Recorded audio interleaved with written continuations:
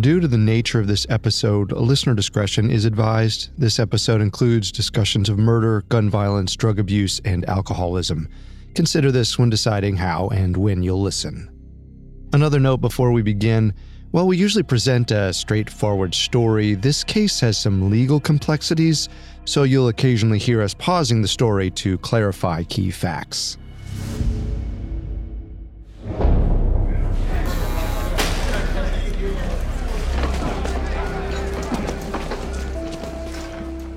The sun was just rising as a group of around 20 people were shuttled into the Stockholm police precinct. They were all sympathizers of a Kurdish rebel group called the PKK, and according to the commissioner, they all knew something about the Prime Minister's assassination. Grave-faced detectives sat across from the group in cold metal chairs. They asked increasingly frantic, accusatory questions. Sometimes it didn't even seem like the authorities cared how the PKK members responded.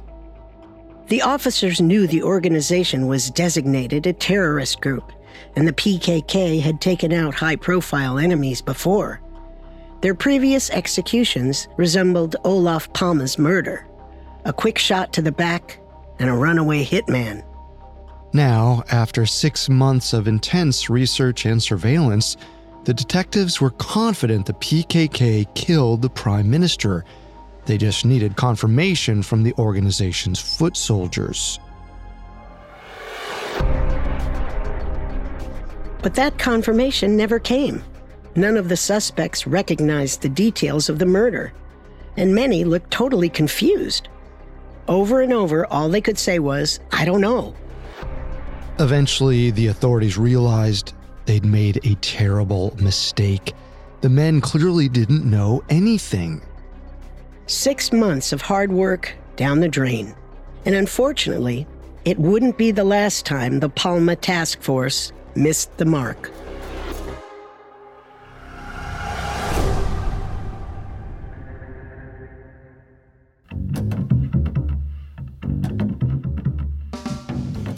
This is Unsolved Murders True Crime Stories, a Spotify original from Parcast. I'm your host, Carter Roy. And I'm your host, Wendy McKenzie. Every Tuesday, we dive into the world of a real unsolved murder and try to solve the case. You can find episodes of Unsolved Murders and all other Spotify originals from Parcast for free on Spotify. This is our second episode on Swedish Prime Minister Olof Palme. Last week, we learned about his sudden assassination on the streets of Stockholm and followed the police as they struggled to launch an investigation. This week, the authorities finally zero in on a suspect, but the trial's surprise conclusion throws the entire nation for a loop. We have all that and more coming up. Stay with us. There's no better feeling than a personal win, and the State Farm Personal Price Plan can help you do just that. Talk to a State Farm agent today to learn how you can bundle and save with the Personal Price Plan. Like a good neighbor, State Farm is there. Prices are based on rating plans that vary by state. Coverage options are selected by the customer. Availability, amount of discounts and savings, and eligibility vary by state.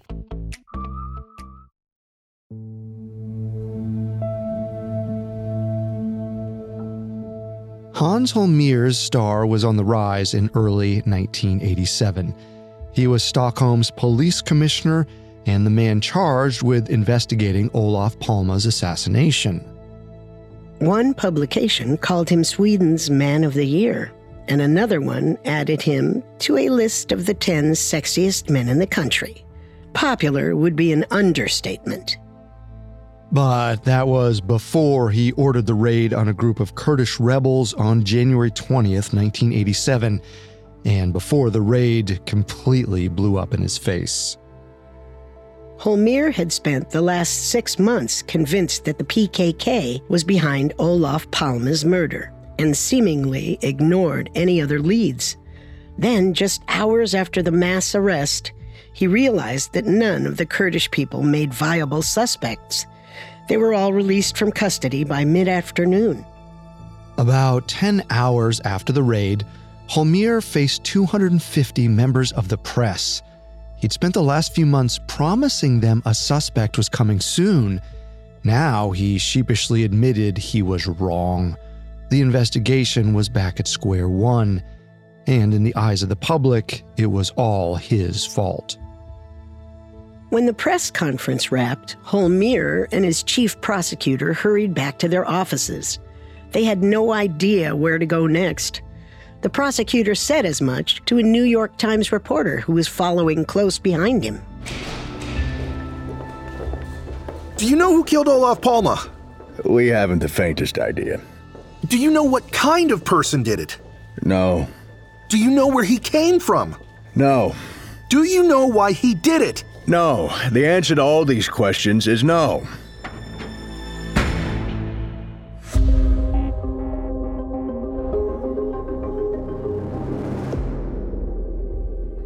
That's where the Palme investigation was at the beginning of 1987.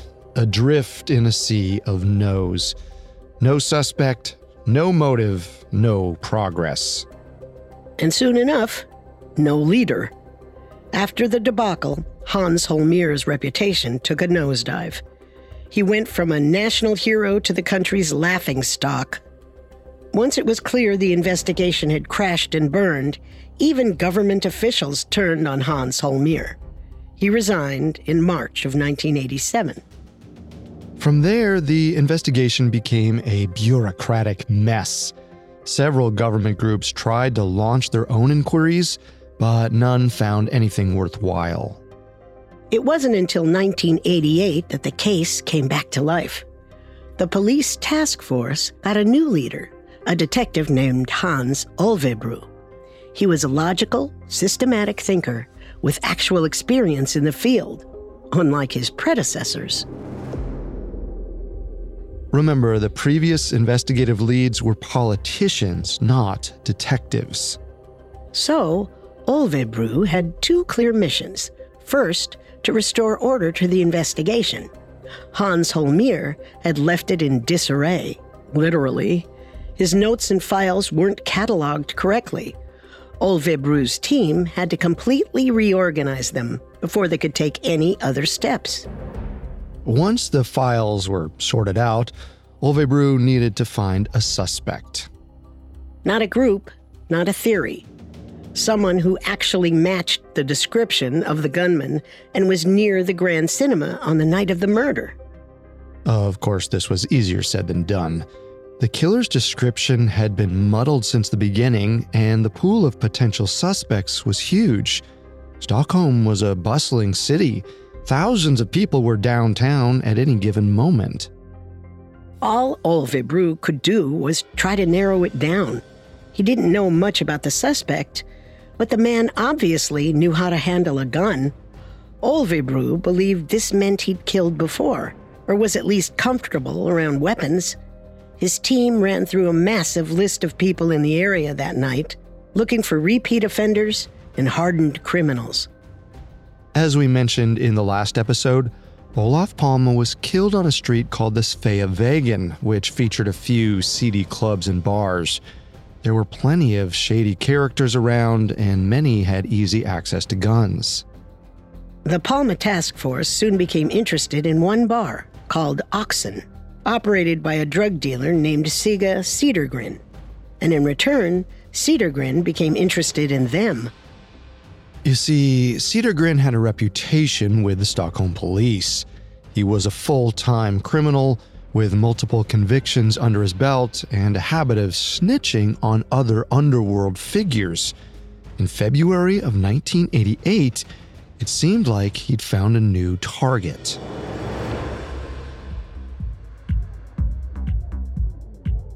Cedergren contacted a detective named Ture Nassen and asked for a meeting. He had some intel to deliver, and he hinted that it had to do with the Palme murder. Ture, long time no see. It's hard to speak freely with the guards breathing down my neck. Now that I'm out, I can stretch out my legs and let you know what's really on my mind. Get to it, Sigge. Right. How much do you know about this whole Palme thing? The basics. Out with his wife and son at the movie theater. Good. So, you remember Morton Palme's story? He saw a nervous-looking man outside the Grand Cinema who maybe followed the parents down the Sveavägen. Little scruffy with a blue coat? Yes, the Grand Man, right? Precisely. And from what I've heard, you all are still looking into him, right? Think he might be the gunman? That's classified. If you have any names you'd like to offer up. Don't be coy, Tora. But I'll play along. Do you remember my old associate? The Bayonet Killer? Nossen almost certainly recognized the name. The Bayonet Killer, a.k.a. Christer Pettersson. A quick note. While Christer Pettersson was undeniably a criminal, he always maintained he was innocent of the murder of Olof Palme. Christer first made headlines in 1970. He'd stabbed a man with a sharpened bayonet in broad daylight right in the middle of Stockholm. The Bayonet Killer was in his early 20s at the time and deeply embedded in the city's criminal circles. Though he was sent to a psychiatric facility after the killing, he showed no interest in reform. Instead, Christer used his fearsome status as the Bayonet Killer to move up the ranks in the Stockholm underworld. He became an intimidating bodyguard for other criminals and attacked at least 7 more people between 1970 and 1988. He racked up a few theft charges as well. But according to Sigga Cedergren, something else might be added to his rap sheet. He looks like the Grand Man, no? Maybe. He's a bit taller than Morton described, and I'm not sure why he'd want to kill. Oh, I'm not saying he killed anyone. I'm saying he could be the man outside the theater. But if we think the man outside the theater was the gunman, then... Then that's your connection to make, Mr. Policeman. I'm just saying that Christer Pettersson looks like the Grand Man. And I'm saying that he's violent, capable of anything. That's all. Wow. Does it hurt to talk out of both sides of your mouth like that? Just give me one straight answer before you go. Do you know if Christer could have gotten a revolver around February 1986? They're pretty sure Palme was killed with a .357 Magnum. Oh yes. I had a ton of weapons over in my apartment and he was there all the time.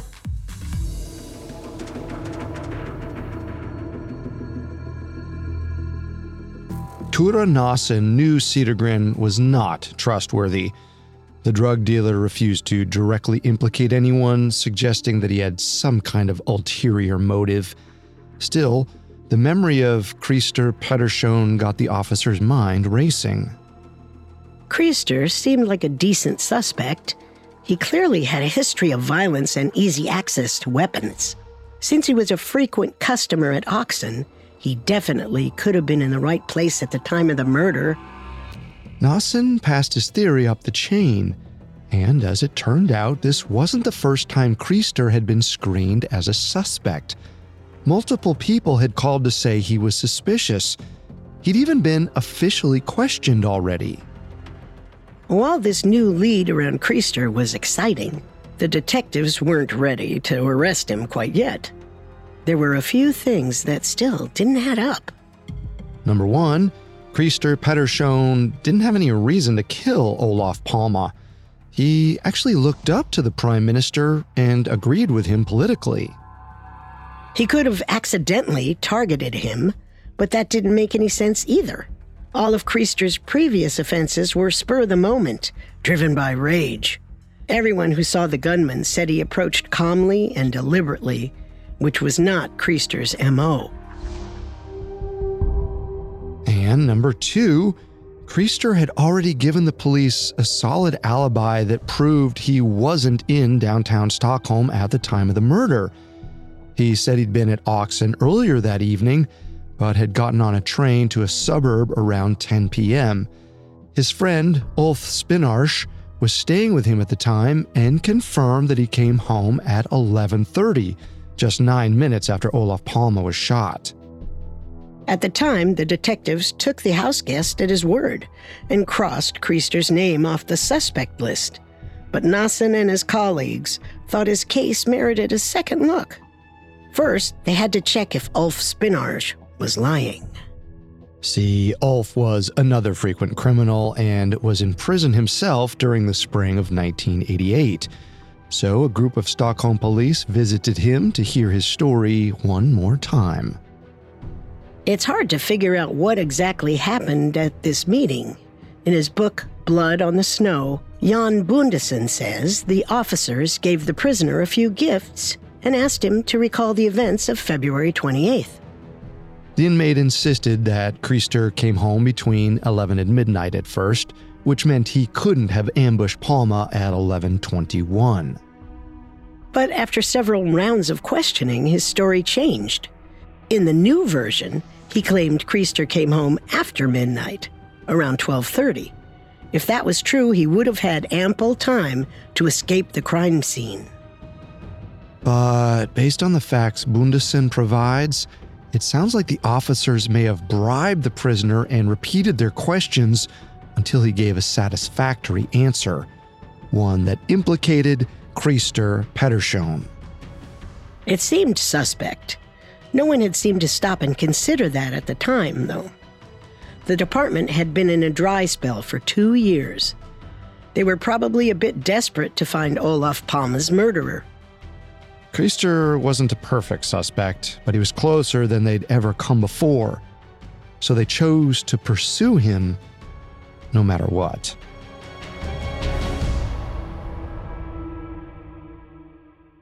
Coming up, the Palme Task Force finally brings someone to trial.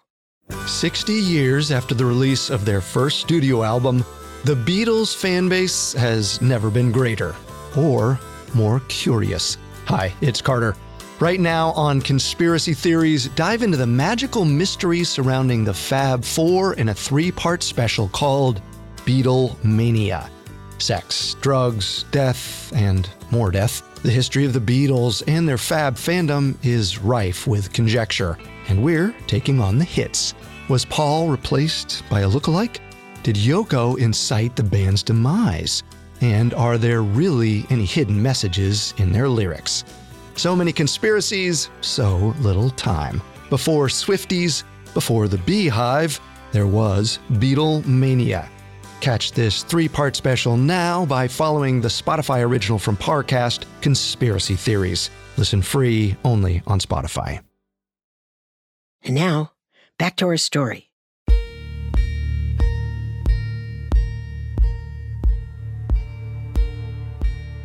Krister Pettersson was the prime suspect for Olof Palme's murder.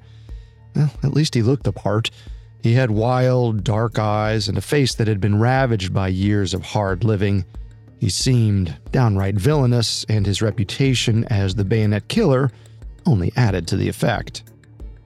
The police probably knew they would have no trouble convincing a jury that he murdered the prime minister.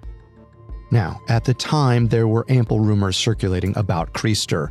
We won't repeat them, but the important things to note are that 1, they weren't flattering, and 2, investigators believed them. The police put 41-year-old Krister Pettersson under heavy surveillance in the fall of 1988 and noticed that he brought up the assassination all the time. So they detained Krister on December 14th, 1988, and searched his apartment. But to press charges, the authorities needed to prove he was actually in the area during the assassination. Remember, Krister's friend Ulf Spinarz had changed his story in prison. While he'd first corroborated Krister's alibi, he now claimed Krister was definitely out of the house at the time of the murder and came home around 12:30. The investigators might have hoped that Krister would change his story too, but he stuck to his alibi. Based on what Krister said, we imagine the conversation went like this. I'm so tired of talking about this, but here it goes. I took the train into Stockholm in the late afternoon. I said goodbye to Ulf on the way out. I'd lost my house keys, so I wanted him to stay there and make sure no one broke in. That's awfully convenient. It's the truth. I don't like burglars. Oh, right. Murderers are much more noble. Anyway, I got to the central station and walked to the Oxen Club to buy some uppers from Sige. Then I hung out with him and his girlfriend for a while. She brought out the vodka, and I had a little too much. You sure do remember a lot from that night. It was almost 3 years ago. You asked me to tell you everything. I asked you to tell me the truth, not some song and dance routine you've been working on this whole time. It's not. Let me finish. I drank about a pint of vodka and knew it was time to go. Got on the train to Rotebro and fell asleep. Finally got home around midnight. When I woke up the next morning, the Prime Minister was dead. That enough? Nothing Kriester said could dissuade detectives. They believed he was the killer. In fact, they'd already invited witnesses to pick him out of a lineup. Kriester was ordered to stand among 11 Stockholm policemen who were roughly the same height and age. 2 witnesses from the Grand Cinema were brought in. Both of them recognized him as the man outside the theater, the one who might have followed Palme home. But only one person could really say if Kriester was the killer: Olof Palme's wife, Lisbeth. She'd gotten the closest look at the gunman. Her memory was the last piece of the puzzle. Unfortunately, Lisbeth was not on good terms with the police. She felt like they didn't respect her and had cut off almost all contact by that point. She refused to participate in the day-to-day workings of the investigation. It was too emotionally painful. But the task force did their best to stay on her good side, providing her with regular updates on the case. Most recently, one of the top prosecutors told her the detectives were looking into an alcoholic man who lived in a rough suburb. This was presumably Kriester, though they didn't reveal his name at the time. It seemed like the detectives didn't realize she'd been given this information already, because they then asked her to pick a suspect out of the lineup. Sure enough, after scanning the 12 faces, she exclaimed, "Well, it's evident who is the alcoholic. Number 8.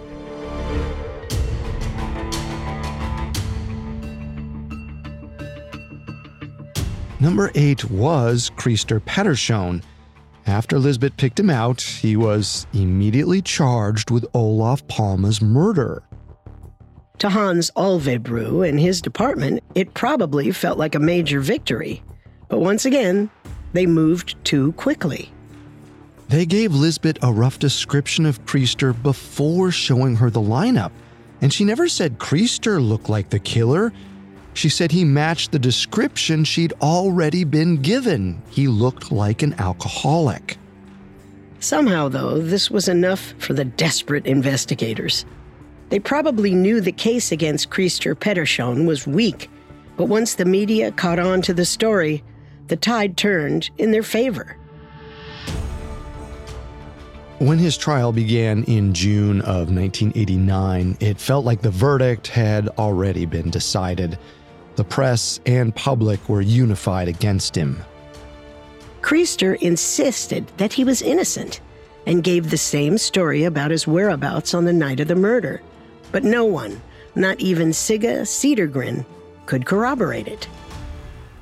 Things looked even worse for him after the prosecution brought in the witnesses who claimed to see him outside the Grand Cinema, staring at Olof Palme.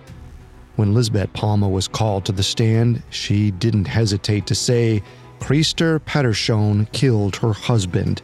She was remarkably confident, much more than she'd been at the police lineup. The defense tried to point these discrepancies out, but it didn't do much to convince the jury.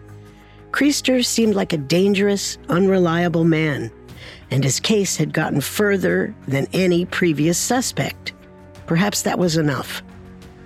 Krister Pettersson was ruled guilty in July 1989 and sentenced to life in prison. After 3 long years, Palme's assassin had finally been caught, and the nation's most puzzling murder had been solved. the Prime Minister could rest peacefully, with his killer securely behind bars. But the relief was short-lived. Kriester's lawyer appealed the decision. He pointed out the issues with the police lineup and Lisbeth Palme's testimony. In the early days of the investigation, she had no recollection of the gunman's face. But now, it seemed like she'd uncovered or manufactured some new memories. The arguments were successful. In October of 1989, the appellate court unanimously overturned Krister Pettersson's conviction.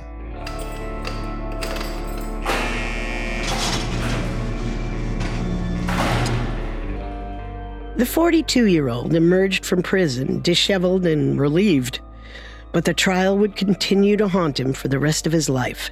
His face had been plastered on every newspaper in Sweden for months. Just the implication that he'd killed the Prime Minister was enough to make him the most hated man in the country. He'd never really cared about being liked, though, so he made a small fortune off of the false conviction. He charged thousands of dollars for newspaper interviews and even took a polygraph test on live TV. But throughout the media blitz, Krister Pettersson adamantly refused to confess. He remained in the headlines throughout the 1990s, while the police tried in vain to build up their case. Many detectives still believed he was responsible, including Hans Olvebro. They spent years trying to find a scrap of hard evidence against him and failed every time.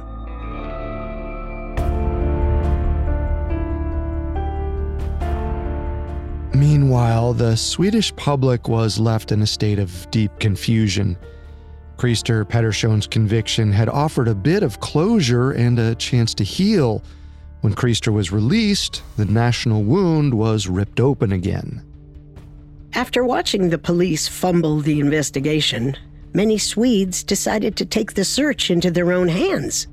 Dozens of armchair detectives looked into the case, and conspiracy theories sprouted in their wake. By the late 1990s, it seemed like everyone had their own pet theory about who killed Olof Palme. Lively debates broke out everywhere from boardrooms to dorm rooms. It has to be one of those international groups, right? Oh my god, the PKK? No, I'm not stupid. One of the real international groups. You know, South African spies or the KGB. I read something about arms dealers. It makes sense. Palme had just met with the Iraqi ambassador, right? And that ambassador was working with a Swedish weapons company that was secretly bribing other governments. The ambassador might have told Palme about the shady deals in that meeting. How does that lead to him dying, though? Knowing Palme, he probably said something he shouldn't, and these arms dealers aren't going to mess around. Maybe they sent an assassin. He might have been planning to meet up with them all along. If you look at the route Palme took home, it makes no sense. He must have been planning a rendezvous with someone, and the government doesn't want us to know this. But a lot of the witnesses say he was talking to the assassin before the gun came out. They knew each other. No.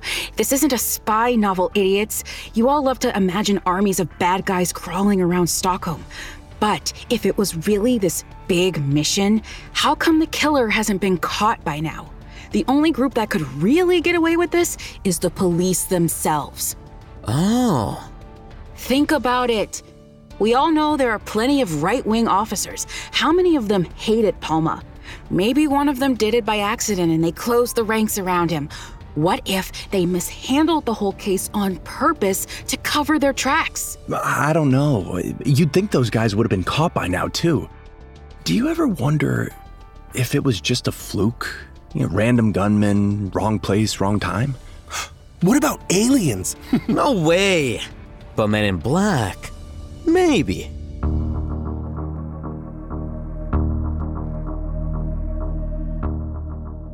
These theories gained a lot of traction in the public's imagination, but official investigators weren't very interested in them.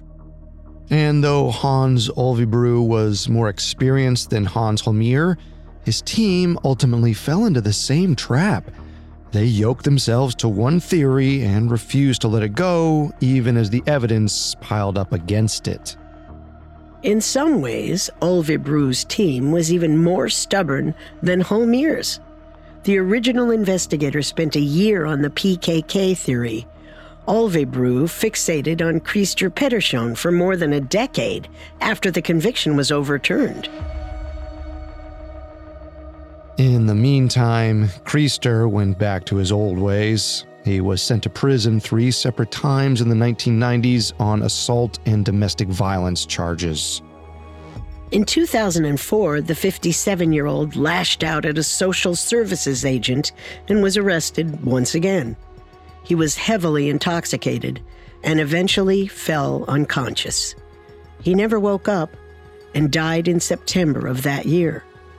If Christer's arrest marked the apex of the Palme investigation, his death felt like an unofficial, disappointing ending. If he knew anything about Olof Palme's murder, he took the knowledge to his grave. After 18 years, the task force came to a dead stop. Amateur investigators rushed in to fill the vacuum and presumably traded information through message boards, email lists, and blogs. A few theories gained mainstream attention, like the idea that a gang of police officers could have carried out the assassination, or that South African spies were involved. Others were more fringe, roping in everyone from Chilean fascists to Italian Masonic lodges and the CIA. No matter how far-fetched a theory was, someone looked into it. The armchair detectives left no stone unturned throughout the 2000s. And while many of their theories were nonsensical, it's a good thing they kept going, because at least one of them did find a viable suspect. And eventually, the official investigation followed his lead.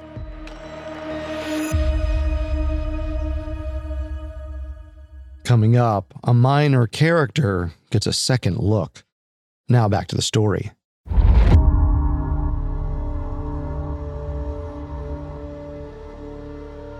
"2006 marked the 20-year anniversary of Olof Palme's murder. It was also the year Thomas Pettersson became obsessed with it." To be clear, Thomas Pettersson is not related to Christer Pettersson. In fact, he didn't have any connection to the assassination. He was a journalist who mostly wrote about business and labor issues. He probably had a passing knowledge of the case, but it doesn't appear that he ever reported on it himself. That changed in 2006. Thomas became interested in the links between the CIA and the Swedish government. The search eventually led him to the Palme investigation archives. The writer was stunned by the sheer amount of information available. There were reams of paper from the early days, plus countless pages about the Christer Pettersson case. One report from 1999 totaled about 1,000 pages, and that was just a rough overview. Thomas allowed himself to fall down the rabbit hole. Eventually, he started to understand why so many of his countrymen had become fixated on the case. There were so many loose ends to tie up, so many questions left to answer. Unlike the previous investigators, Thomas wasn't burdened by political pressure or the need to constantly present his findings to the public. He came with fresh eyes and kept an open mind. Soon enough, he zeroed in on a name that his predecessors had dismissed out of hand: Stig Engström. One note before we continue: Stig Engström was not charged or convicted of Palme's murder, but he was a person of interest. Engström was the man who insisted that he was at the crime scene, even though other witnesses didn't remember him. Here's what can be confirmed about his activities that night. Engström was a graphic designer at Skandia, an insurance company headquartered right next to the eventual murder scene. Engstrom worked late on the night of February 28, 1986, and left his office at 11:19 p.m. He walked south on the Sveavägen, right toward Lisbeth and Olof Palme. At 11:21 p.m., Olof was murdered. About 20 minutes later, Stig Engstrom returned to the Skandia office severely shaken. He told security staff that the Prime Minister had been shot and that he'd personally helped move the body. The guards had a hard time believing his story. They noticed Engstrom didn't have any blood on his clothes.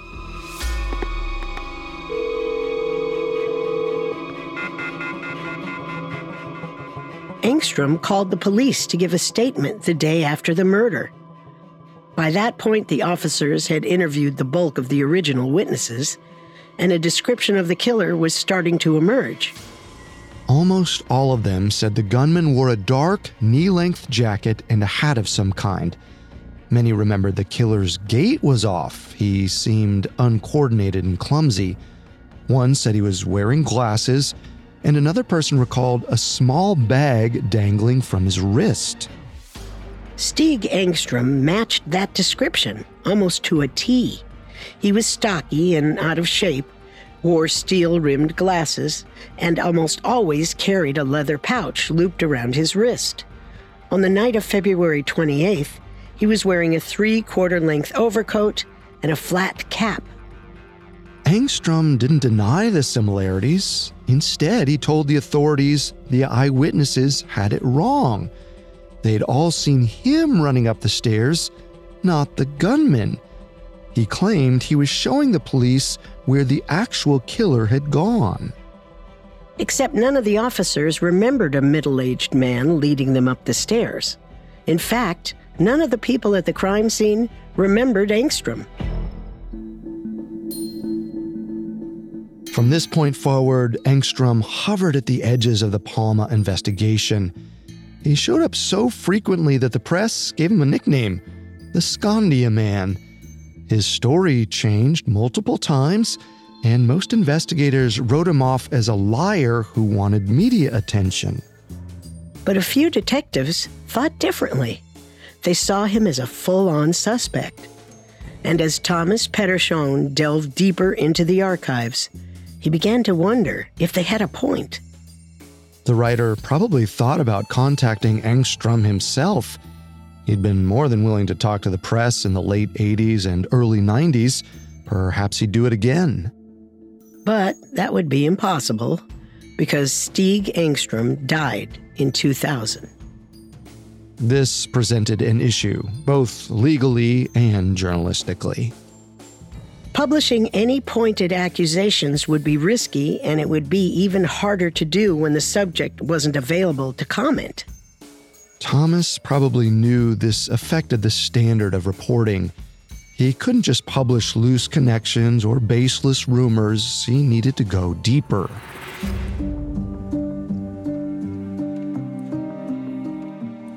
He spent around a decade trying to figure out Stig Engstrom's possible motive, or if he even had one.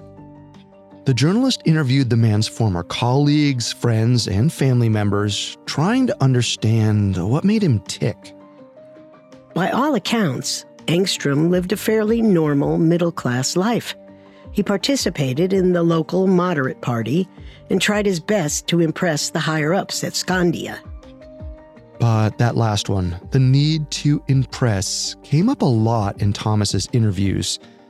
Many of Engstrom's acquaintances described him as deeply insecure and a bit of a social climber. He hung out with a group of wealthy suburban families, but never completely belonged. Many of his male friends were military officers with right-wing views. They hated Olof Palme, and according to multiple sources, Engstrom followed suit. But could insecurity and political disagreement really lead someone to kill? It seemed like something was missing. Then, the political landscape shifted in 2017. A new prosecutor was appointed as head of the official investigation into Palme's death. Ironically, his name was also Krister Pettersson, but he was not related to the suspect from the 80s or to the journalist Thomas Pettersson. This new leader placed heavy emphasis on the original witnesses' statements and tried to correct mistakes that had haunted the investigation for decades. And when the detectives returned to those early documents, they also became more suspicious of Stig Engström. They'd caught wind of Thomas Pettersson's ongoing inquiry and even reached out to him for help. The journalist sensed he was on the right track, and everyone continued to dig. The time had come to figure out if Engström had the means to commit murder. In other words, he had to think about the weapon. Witnesses claimed the assassin looked comfortable holding a gun and might have had formal training. Thomas knew Engström served in the military in his early 20s and later found he was in a gun club too. Check and check. The next question was harder to answer. Thomas knew a .357 Magnum was used in the crime, most likely from Smith & Wesson. But according to his sources, Stig Engström didn't have one of those. In fact, he didn't own any guns. But that didn't mean he didn't have access to them. Thomas Pettersson eventually learned one of Engström's friends was a weapon collector. The journalist pawed through the city gun licensing archives, trying to get a sense of the man's arsenal. It looked like he owned at least 37 revolvers by 1986.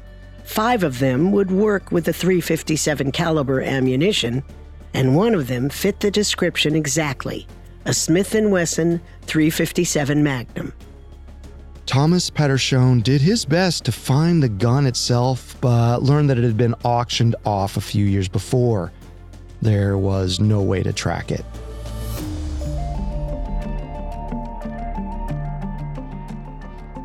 After this, the investigation slowed down for a bit, but in the spring of 2018, the head of the Palme task force made an exciting announcement. His team was looking into a new lead, one that hadn't been seriously considered before. The person of interest was at the crime scene on the night of the murder. The task force claimed they would probably solve the murder, quote, in the not-too-distant future. But there was an important caveat. According to the prosecutor, their new person of interest might be dead. The description sounded just like Stig Engström. It seemed like the official investigation was following the same path as Thomas Pettersson, with far more resources at their disposal. Now the journalist was sure that he was onto something. He wrote up a series of long-form pieces for the Swedish magazine Filter and laid out his entire argument about Stig Engström there. The articles came out in May of 2018 and became immensely popular. Thomas was awarded a national prize for investigative journalism and wrote a best-selling book about his search. Stig Engström's potential role in the Palme assassination became a subject of national fascination seemingly overnight. More people started to side with Thomas's theory. But 2 years after the Filter magazine series debuted, head prosecutor Krister Pettersson delivered some shocking news. He was closing the investigation. 34 years had passed, and he believed they'd taken it as far as they could. The Palme task force couldn't come to a solid conclusion about who was responsible, at least not one that would hold up in court. The prosecutor wasn't going to leave the Swedish public entirely in the dark, though. He revealed that over the course of the investigation, one name came up over and over.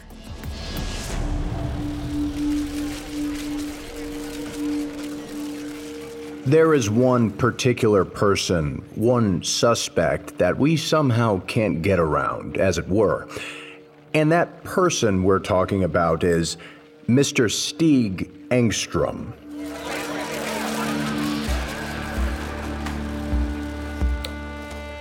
It's important to clarify what exactly the lead prosecutor was saying here. He was not accusing Engström of a crime posthumously. that would be illegal.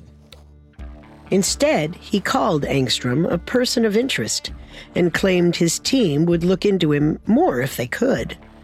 Because he was dead, the trail had gone cold, and the investigation reached an endpoint.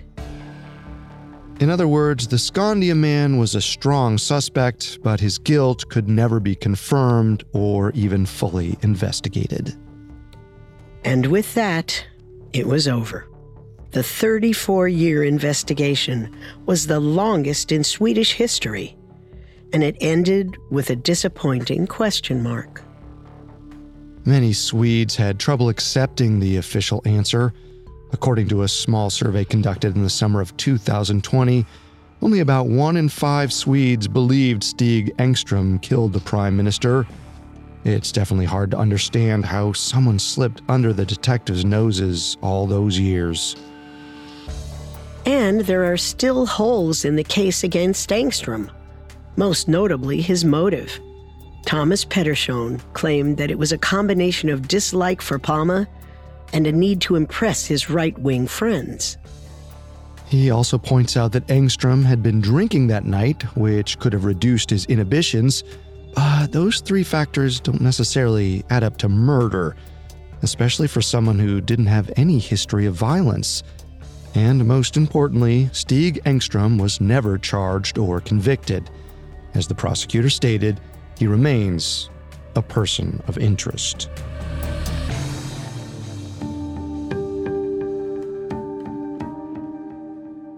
Yet people still circle the theory, since the case against Stig Engstrom seems more straightforward than any other previous suspect. He was definitely in the area on the night of the murder, unlike Krister Pettersson. He closely resembled the original descriptions of the gunman, and his recollection of the crime scene didn't match up with anyone else's. The police probably should have put more effort into figuring out the source of these disparities. Instead, their leaders focused on flashier theories like the PKK and the bayonet killer. It's easy to condemn people like Hans Holmér in retrospect and wonder what might have happened if the investigation was run differently, but their choices made sense, at least emotionally. Olof Palme was a political icon, one who seemed larger than life. His death was sudden and traumatic for the entire nation, whether they agreed with his politics or not. And because he was such an important figure, everyone assumed he died for a reason. They wanted to find meaning in it, or a larger narrative to fit it into. Murderous foreign powers made sense. A hardened criminal from Stockholm's underbelly made sense. A graphic designer from an insurance company was much harder to accept. It just seemed too random. But that's one of the worst things about death. No amount of fame or success can protect someone from every terrible coincidence. If the investigators accepted this fact at an early stage, well, perhaps we'd have real answers about Olof Palme's assassination. Sadly, it's just too late.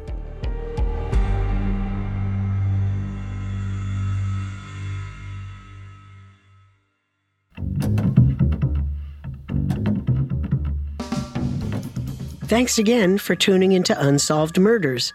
We'll be back next Tuesday with another episode. For more information on Olof Palme, amongst the many sources we used, we found Thomas Pettersson's magazine series, The Unlikely Killer, extremely helpful to our research. Jan Bundenson's book, Blood on the Snow, was also a key source. You can find all episodes of Unsolved Murders and all other Spotify originals from Parcast for free on Spotify. We'll see you next time. Unsolved Murders True Crime Stories is a Spotify original from Parcast, executive produced by Max Cutler. Our head of programming is Julian Boireau. Our supervising sound designer is Russell Nash, with Nick Johnson as our head of production and quality control by Lisa Marie Gallegos. Stacy Nemec is our supervising editor, and Derek Jennings is our writing lead.